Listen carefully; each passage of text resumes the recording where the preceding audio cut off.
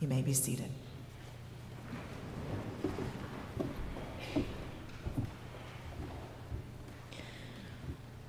Our scripture today is a very familiar one, so familiar it's easy to not hear it when it is spoken aloud. And so I invite you to do what you need to do to be present to this word of the Lord.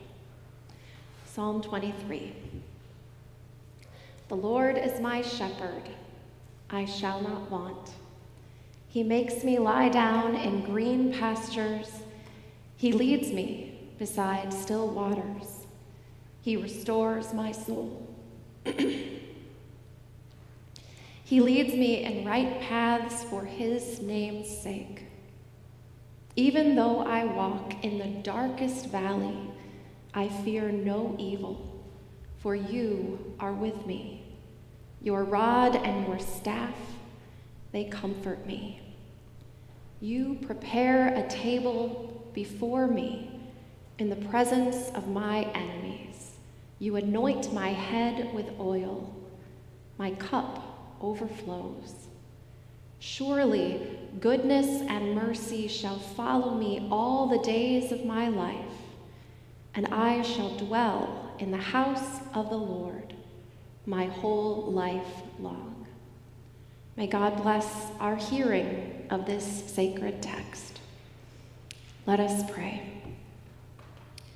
Great God, known to us in fleeting glimpses, we live for the moments when your voice is heard and your will is clear.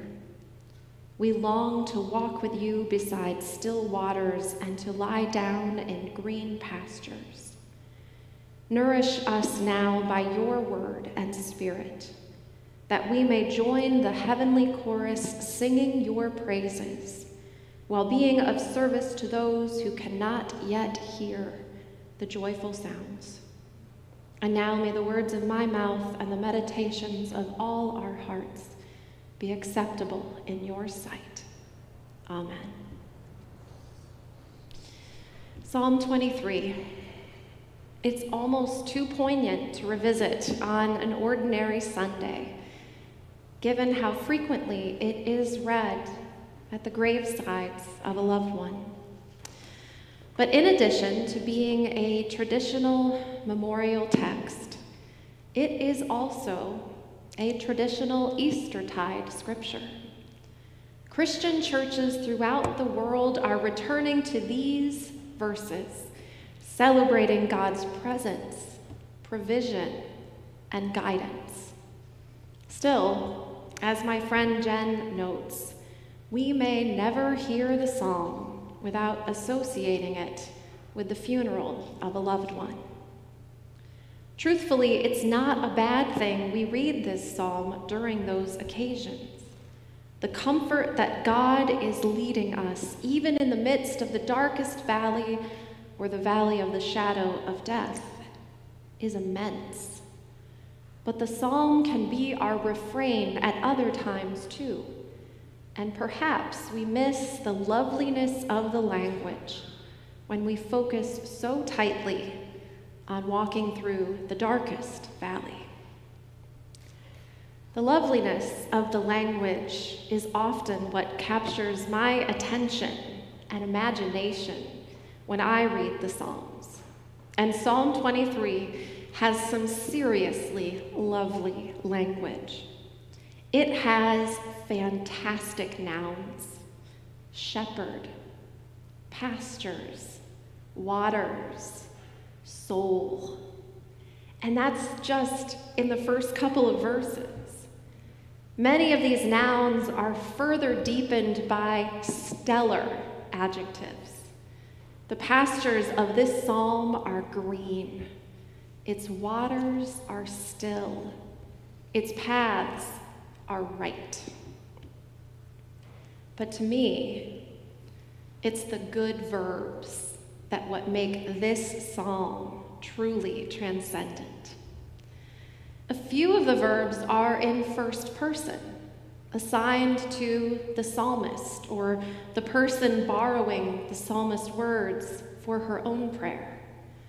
but they're mostly verbs in the negative, as in, I shall not want, I shall not fear.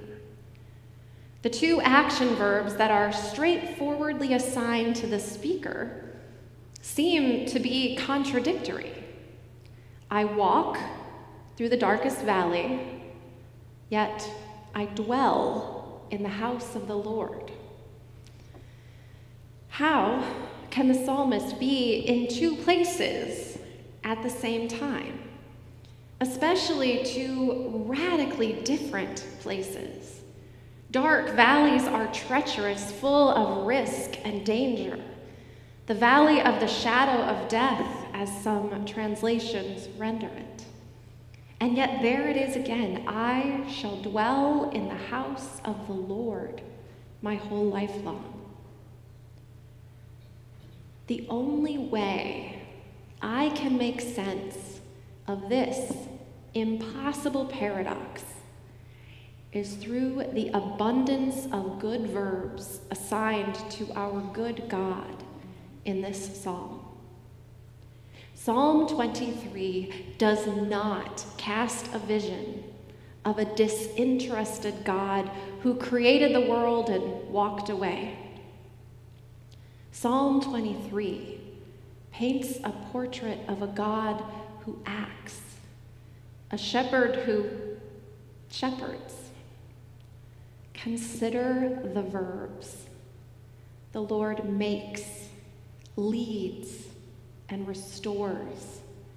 The Lord prepares and anoints.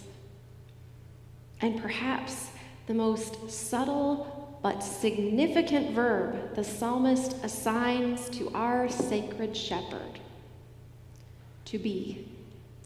The Lord is. In a world that often scrapes away at our capacity for faith and trust in a God who is God, the word is actually kind of a big deal. And then conjugated into a different form, the verb to be shows up again in the second person. You are with me. You are with me. What a prayer. You are with me. What a blessing to turn this around and speak it to another. God is with you. When we know God is with us, even in the darkest of valleys, making, leading, restoring, preparing, and anointing, anywhere can become holy ground. We can even feast in the presence of our enemies without fear.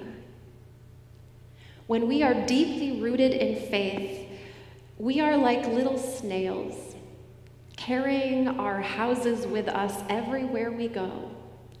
Except the house we inhabit is no fragile shell, but the very household of the Lord.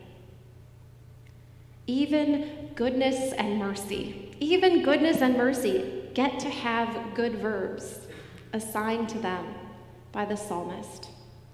They follow you. I've always loved that line best. Goodness and mercy shall follow me all the days of my life.